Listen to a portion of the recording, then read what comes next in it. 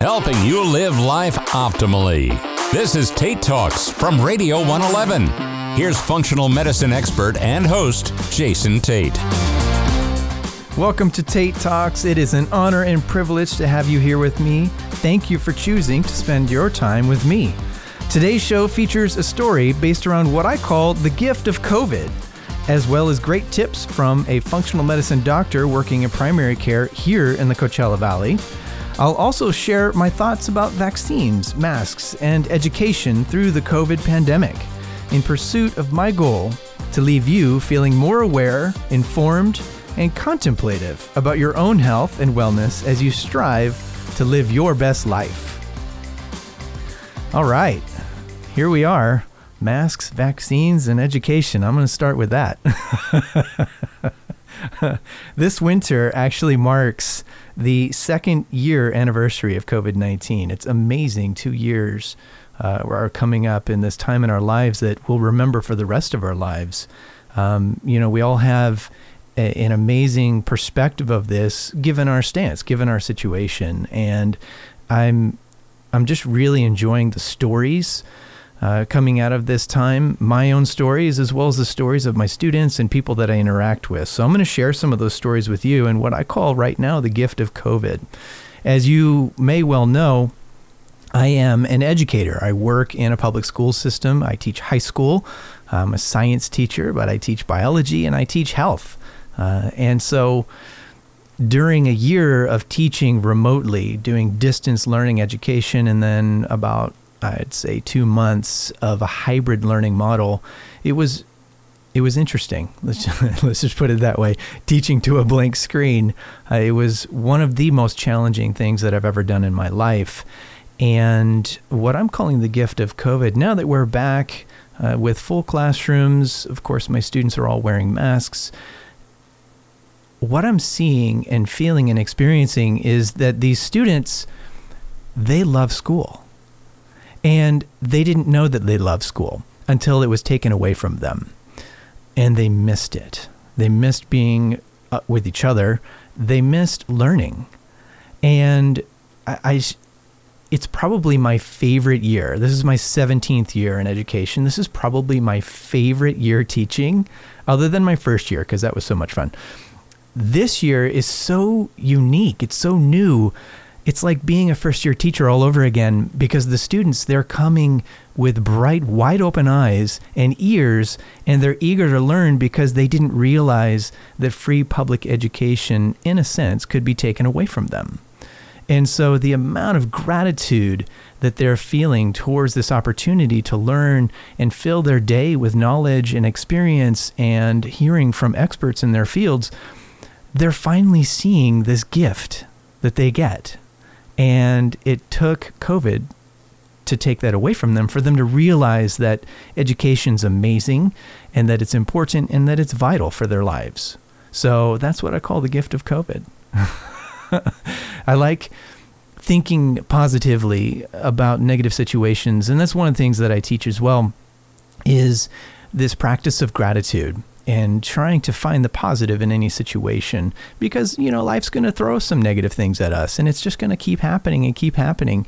And it's about perspective. It's about where you're standing in this whole thing and how you feel about it, because I can't necessarily change the fact that there's a worldwide pandemic, but I can certainly change the way I feel about it. And that's something that's an important thing that I talk about on the show, is perspective. So that will keep coming up and keep recurring. So this distance learning, having done that, and now being back in the classroom, as a teacher, as a parent myself, I have a daughter who started high school this year. I just want to say that we must do everything we can to keep our kids in schools and not thrust us back into a distance learning environment. I can't even imagine the academic deficit of a year and a half of distance learning education. I'm seeing it in the classroom. Despite the fact that they're there and they're excited to learn, there is a deficit. There's always a deficit when it comes to summer break, right? And those of you that have kids and those of you that are listening that that are in schools, that summer break kind of sets you back just a tiny bit. This was a gigantic summer break, and we're now feeling the effect of it in the classroom. So we need to do everything we can as a society, as humans, as Americans, as, whatever, to make sure that our students stay in school, that the teachers stay in school, and that it's definitely a better learning environment. Despite the fact that we have this amazing technology and we have the ability to teach from home and teach from, distance learning, it's great and all, but nothing beats the experience of being there in the classroom. So we as a population need to make sure we do what we can to make sure that stays, that retains, that we don't have to send our kids home again. And with that, there was a concern that people had talked about, I want to wear a mask all day. I teach with a mask on all day long, and it's fine. Honestly, it's okay. Is it ideal? Do I prefer it? No, of course not. I'm very expressive in my personality and my facial features. And so, of course, I want my students to see that and experience that. Plus, I want to see my students' faces. But I will take this over the distance learning and not having screens on any day of the week. Any day of the week, I'll take this. I'll teach through a mask. I don't care. And of course, I'm sweating in the mask, whatever. It's fine. They're washable. They're disposable. It's okay. It's honestly okay. So that part of it, I want to just say, we make, I don't know, we make up for it, right? So I do what I need to do to make sure that I'm still in the classroom, that I'm taking care of my students, that I'm taking care of myself. So we make exceptions. With that being said, I want to recale a story with you. So one of the courses that I teach is medical terminology. And in medical terminology, there's a unit where we cover plagues and pandemics. And I've been teaching medical terminology for many years now. And I have to tell you, it's such an interesting topic, obviously. And in the past, we've covered things like the Black Plague and the Spanish flu and, HIV and all these different plagues over time. And the students, they're putting together their research projects around, chosen plagues and pandemics over the course of history. And we're watching this documentary, just piece of it, talking about how the bubonic plague or the Black Plague shifted from an infection that was caused from the bite of fleas, and as it mutated and had the ability to be spread from person to person, airborne. And there was a video that was being shown, and it showed what airborne particles look like, as this mother just kind of coughed a little bit, and you could see these airborne particles, and it affected this child that was in the room. And my students, they're teenagers, they're 15 years old, and they giggled a little bit because of the way that it was shown. And it was interesting. And I paused it at that moment, and they were giggling. And I said, I find it a little amusing that you're giggling at this, and yet we're all standing here and sitting here in masks. So just think about that for a moment. And they giggled a little bit more, but then they were just kind of hit with this stark reality of here we are living amidst a pandemic and learning about pandemics at the same time. And, obviously this isn't the first pandemic in human history, nor will it be the last. But what are the lessons that we can learn from this? And that's how important it is to be teaching this in schools and to be, living this experience and to be making the right choices as people. So there's a question that came across the board, and I want to answer this question. Do kids stay more tuned in now than zoning out because of the relatability? And I'm assuming that this is the relatability of the subject that I'm teaching. I would say, with teaching medical the history of medicine and plagues and pandemics, yes, they're living amidst a pandemic and they're doing research on pandemics. And they certainly have more questions of curiosity, which to me shows that they're more interested in it than just, let me just get this project done and turn it in. So they're definitely asking more questions, and they're leaning forward and really just kind of soaking it in. So, this is a point in history. This is a time in our lives where, we're writing history as we speak. And I think it's important because I am teaching these students who wish to work in the healthcare field in the future. It's an incredibly important time for them to really reflect on the lessons that we can learn from this. So yes, definitely.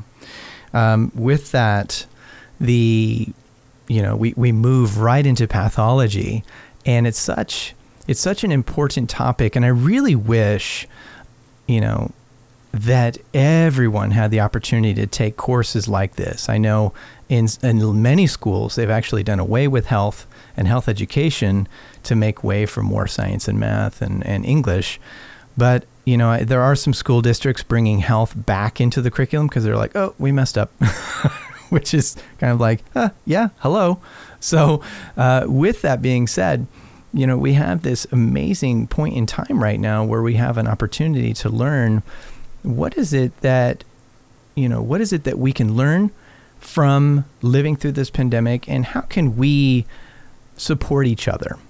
Now, unfortunately, and I'll say that again, unfortunately, science has become political in this day and age, and whether or not a pandemic exists somehow comes into the conversation, which is just, I'm not even going to say anything about that, but it's become political. And I don't get political on this show. There's plenty of shows here on Radio 111 that will get political with you. My show, I bring in the science, and I bring in the wellness, and I bring in my perspective, and I'll also share other perspectives, and I'm welcome to hearing from your perspective as well. And I'm coming from as much as I can be an unbiased approach. Really just looking at it from a science perspective, an evolutionary perspective, a human perspective. And so with that being said, I'm going to be sharing with you how I feel about, this year, these 2 years of living through a pandemic, and the choices that I've made for myself and the choices that my family has made as well. If you do have questions and comments and you want to pitch in and you want me to hear what you have to say about this, you can send me a message. You can email me right here at the station, jason@radio111.com. That's a direct line to me. So you can send in your questions, and I'm happy to bring them up on the show and address them. Happy to do so. You can also follow me on tatetalks.radio on Instagram, and you'll see pictures of the guests and everything from that, as far as what's happening with the show. Coming up, my feature with a thought to digest, and I'll be also talking about the vaccine for COVID, my thoughts about it, and still in this hour, a celebration of, a celebrated friend and functional medicine physician will be my guest. And I'm so excited to bring all of this to you right here at Radio 111.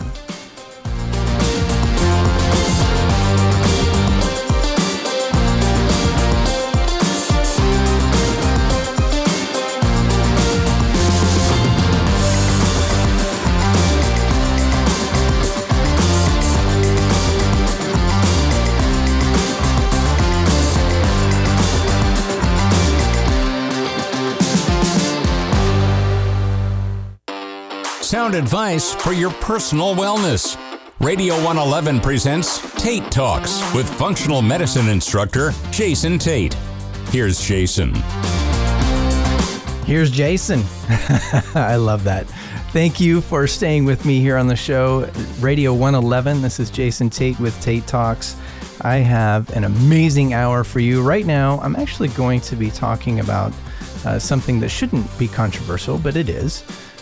It is the subject of vaccines right now. So what I'd like to just kind of start with first, before I get into vaccines, I want to share with you my thought to digest. All right. So I've got two quotes here from Mahatma Gandhi.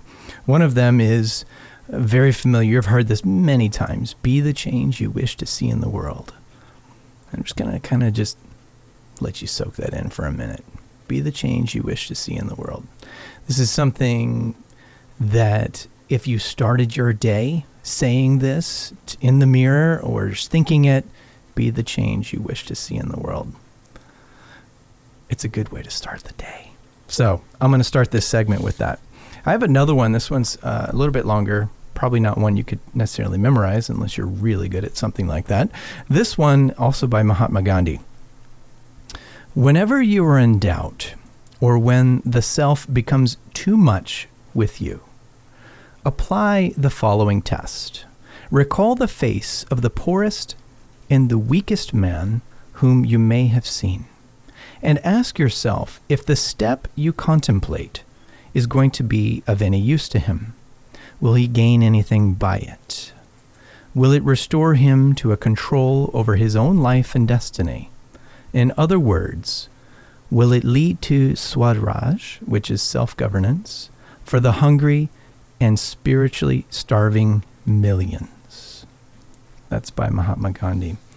And the reason I chose to share that with you is because we have, as human beings, as a human race, we have a social contract with each other.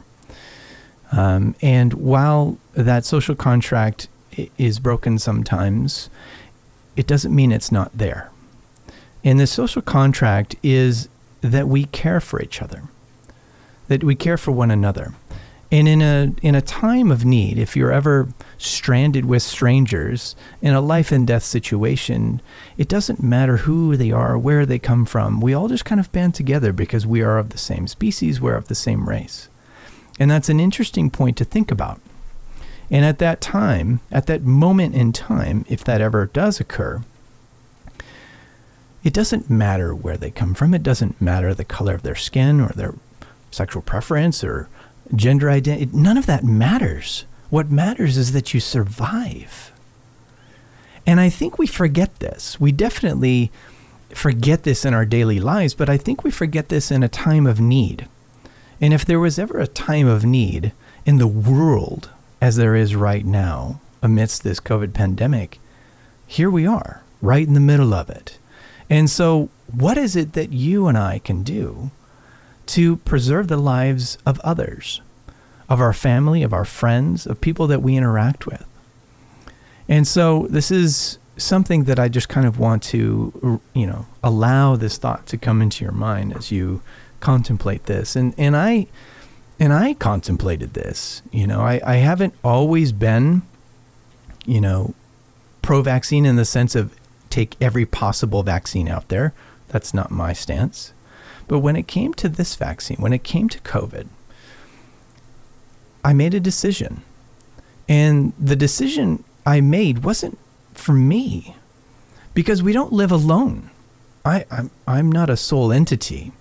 I'm a member of a population. I'm a member of my family. I'm a member of the students that I serve and the community that I live in. And so I represent not only myself, but I represent everyone that I'm in contact with. Speaking of that, I know at some point in my life, I'll definitely come into contact with COVID-19. So it was a question of, do I want to take a chance with that, or do I want to take a chance with this vaccine? And I chose to trust my fellow people in the medical profession, and I elected to get the vaccine. And I did so back in March. And I'm grateful for that decision. I'm glad I made that decision. But again, like I said, I didn't make the decision for myself. So if you're on one side or the other, I just want you to contemplate, think about it, and think about the fact that you're not alone. I know that if I, for some reason, chose not to, and I took a chance with COVID-19, I'm pretty confident in my health and my ability that it wouldn't take my life, but I'm not 100% sure. I felt more confident that the vaccine wouldn't take my life, that I would have less side effects from the vaccine than from COVID itself. So on a personal level, I made that decision. On a social level, I made the decision as well, because I'm in contact not only with my own family, but I'm in contact with children of other families. And I felt a moral obligation to make that choice, to make the decision on behalf of the hundreds, if not thousands of others that I'm in indirect contact with on a regular basis. So I want you to think about that as you're contemplating the choice whether or not to be vaccinated yourselves. Still to come, my guest, award-winning and celebrated family medicine physician, loved, respected, and admired by many. Also, someone you know is going to be doing a TED Talk, and I'll be sharing that information with you soon. Stay right there on Radio 111. This is Tate Talks.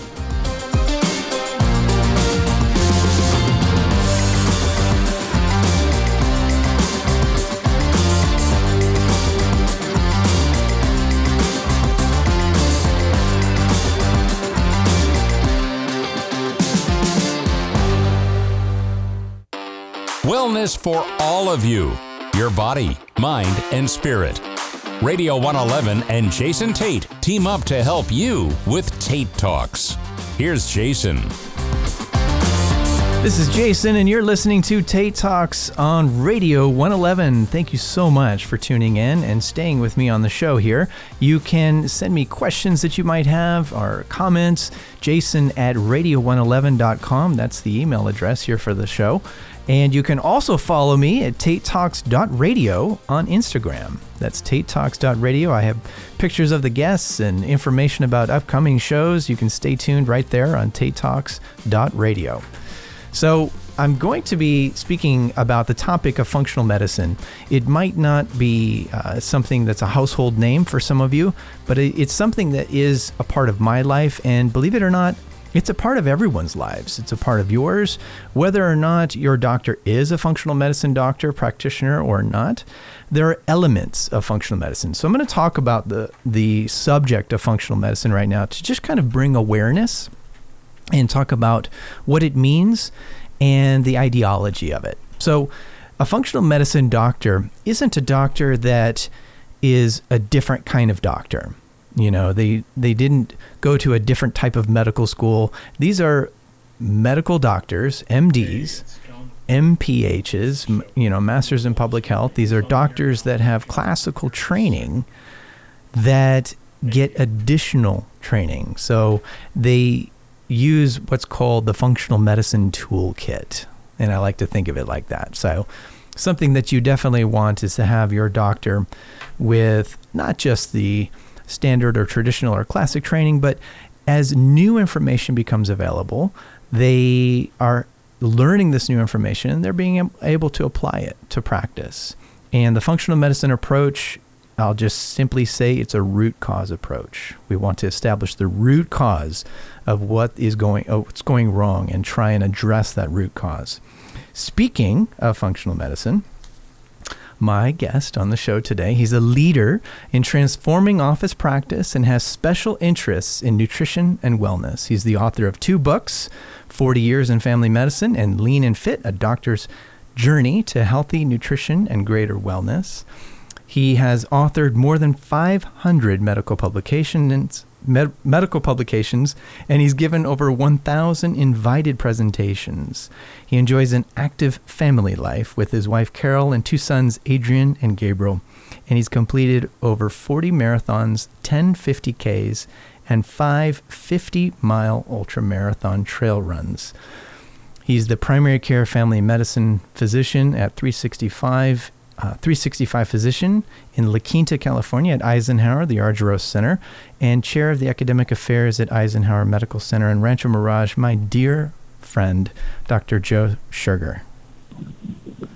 Well, thank you, Jason, for that generous introduction. And I loved listening to your preface about what functional medicine is about. Well, thank you. Unfortunately, medicine in America seems to be about what pill to give. Right. It's we sort of celebrate our drugs and our procedures, and of course there's an economic basis for all of that. But, we're supposed to be healers. And it's funny, after starting medical school and looking at medical school today, the word healing almost never comes up. It's all about treating. It's all about treating disease. And we kind of give lip service to the fact that most disease, probably 80% of chronic illness, which dominates medicine, high blood pressure, high blood sugar, high cholesterol, and on, is actually, we call them Western diseases. But, why, it isn't because of the geography that these diseases happen. It's because of the lifestyle, the nutrition and the lifestyle. And in functional medicine, we've learned that if you address that specifically, you can truly reverse these diseases because the body wants to be healthy. The body will regain its health if we create the right environment. Yes, and to that point, one of the favorite things that I've heard is right in line with that. The body wants to be healthy. So the question we must first ask is, and this was by Dr. Andrew Weil in southern Arizona and Tucson area, he said, how can I get out of the way of my own body trying to heal itself? What am I doing to block the body's natural ability to heal? And that's another kind of a functional medicine approach. Well, I agree. This isn't new. Voltaire once said the role of medicine is to amuse the patient while nature seeks a cure. And at the turn of the 20th century, Osler said if all the medicines were thrown into the ocean, it would be worse for the fishes and better for the human race. And so this whole issue about doctors using drugs, now, of course, our medicines today are better than they were at the turn of the 20th century. Sure. But every drug causes its own disease. Those were words given to me by a medical school professor 50 years ago, believe it or not. I went to medical school 50 years ago. And while I can't, sort of prove that with every one, the truth of the matter is every drug affects your brain chemistry. It affects your body's chemistry in some way. And the liver. And the liver and all of those things. I write a health tip for our HOA. We have a newsletter at Desert Island where I live, and I write a health tip every issue that's very brief. And the health tip that I'm going to publish for the next issue is going to be titled Fever Helps Your Body Fight an Infection. Mm-hmm. And when we think about it, we think treating the symptoms of an infection or a disease is somehow what we're supposed to do. But those symptoms help protect us. Cough keeps our lungs clear and helps bronchitis not become a pneumonia. A good sneeze keeps the nasal passages clear so a cold does not become a sinus infection. And indeed, a fever mobilizes our immune cells to fight off an infection. And right now, child care doctors, family doctors, and pediatricians who have this evidence are working very hard to get parents to stop chasing a fever. I mean, parents are giving alternate ibuprofen and Tylenol every 2 hours, maximum doses, just because the temperature is above 100 or 101. Fever can be damaging if it's 106 for a sustained period of time. We know that from tropical infections like dengue fever, not something we see here in America. But, any fever less than 104 is not worth getting upset about or feeling like we need to aggressively treat it. Our body's doing this for a reason. Exactly. That's great information. So as a primary care physician at Eisenhower in the Coachella Valley, how do you and your colleagues use the tools and methodologies of the functional medicine approach with your patients, either knowingly using them, like I know you do with your patients, or just kind of using them because they make so much sense? Well, it's all part of our counseling. As a primary care physician, about 25% of what I do is purely preventive medicine. Now, sometimes that's just doing screening tests like mammography or colonoscopy, but a lot of preventive medicine has been called health promotion. What do we say to patients to help them be healthier? And doctors have been giving diet advice for decades, but the right diet advice is way better than it used to be. As a matter of fact, for 40 years it was wrong. We were telling patients not to eat healthy saturated fat, and we're not, instead of telling them not to eat sugar and carbohydrates. And the food industry had a lot to do with that and sort of coloring the data. But it's slowly getting through now that sugar and carbs are the main problem with overweight and obesity, and insulin resistance is now extremely common. Probably 80% of Americans have excess carbohydrates in their diet. And it's beginning to sink in. But I will say that, mainstream medicine and the funding, it's sad because people don't realize that tens of millions of dollars a year by the food industry and the drug industry is given to the American Heart Association and the American Diabetes Association. I used to think those organizations were pure and they had the interest of the public at heart. But unfortunately, I can't even use my diabetic educators because they prescribe a 65% carbohydrate diet to people with diabetes, which is really insane. It's like prescribing alcohol to alcoholics. But unfortunately, that's what their curriculum says. And we do have here in the Valley some good nutrition educators that I can use that help me reinforce the importance of low carbohydrate diets. Well, I'm certainly one of them, and I certainly not prescribe, but I teach a low carbohydrate diet to my students and future healthcare workforce. And I love that you mentioned that the tide is turning. Of course, for you and I and those of us who are in the know, the tide isn't turning fast enough, but at least it's turning, right? Away from that's exactly avoid the right. fats. You got to be very patient. Healthcare, things that happen in the rest of the world, the service industry's adoption of technology sometimes happens almost overnight. Certainly within 2 years, things get very different in what we do with technology. But in healthcare, it's more like a 20-year cycle, so you got to be very patient. Well, in addition to the great work and service that you provide the patients of Eisenhower, you somehow make time to further serve humanity with Restore Health Disease Reversal, which is found, by the way, at restorehealth.me. Can you, in just 1 minute, just sum up what Restore Health means to you and where Restore Health is and what it is? Sure, thank you. I've turned 70, and I decided, as I turned 70, I'm going to start to put my energy in what I love to do the most, which is teaching patients. I love my 365 practice. My patients have been with me, most of them, for the 10, 12 years that I've been here in the Valley. But I've had to close that to new patients for a long time because the model requires us to spend a lot of time with patients and have a limited panel. And in the talks I give in the Valley, lots of people wanted my help in becoming healthier. So I opened Restore Health, not as a medical practice, but a deep dive consultation into healthy nutrition and lifestyle for people to lose weight, reverse their chronic disease, get off some of their medicines. And I'm having a lot of fun with it. All visits are an hour long. I do a lot of remote cares. Half of my patients actually don't even live in the Valley because of my national connections and reputation. And it's a 1 day a week time where on Tuesdays I can spend time in this consulting with people, helping them to be healthier. And I'm having a lot of fun with it. That's great. That's great. And yes, you just turned 70. Happy birthday again, my friend.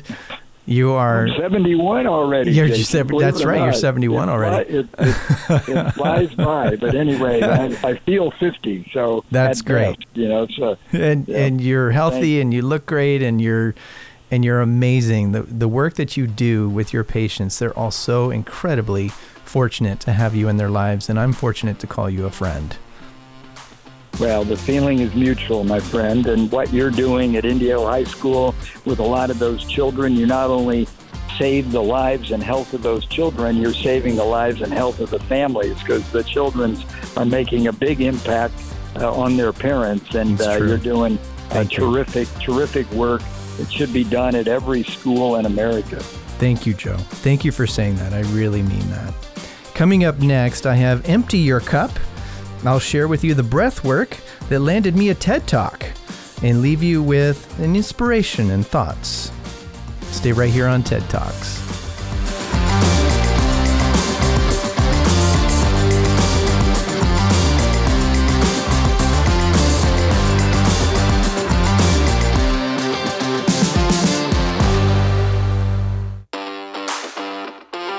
Tate Talks continues now on Radio 111 with Jason Tate.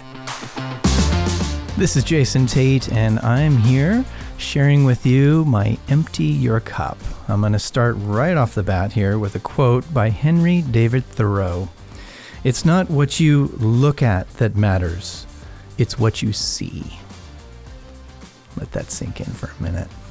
It's not what you look at that matters, it's what you see.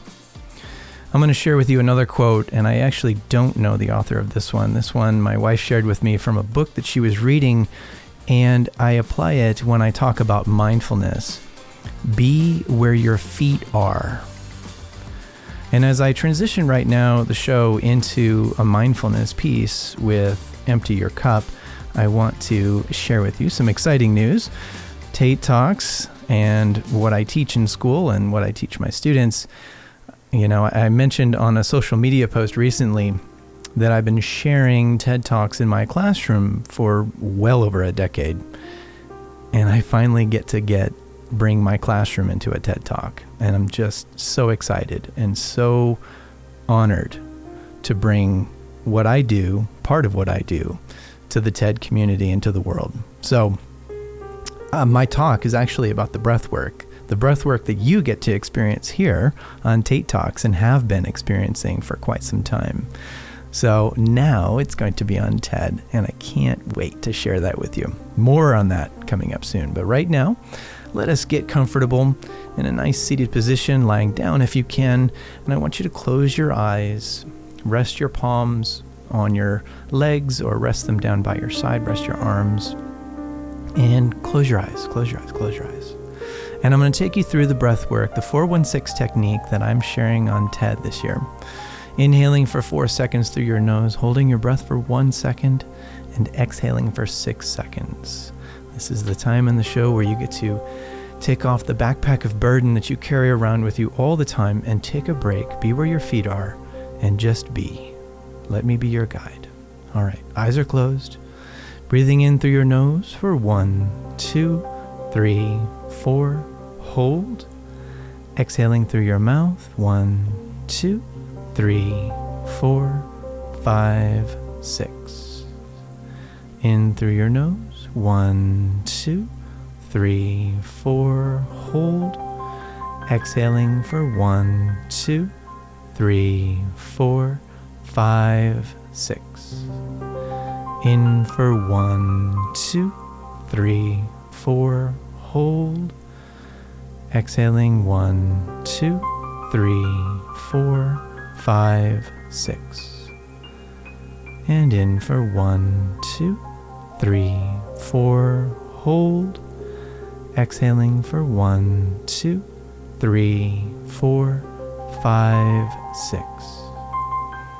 Continue breathing in through your nose, holding that breath for just a moment, and then exhaling through your mouth.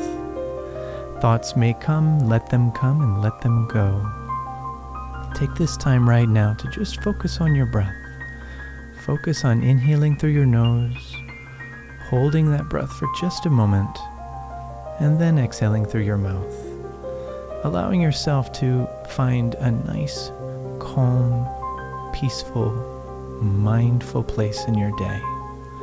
This technique can be used anywhere, anytime, by anyone.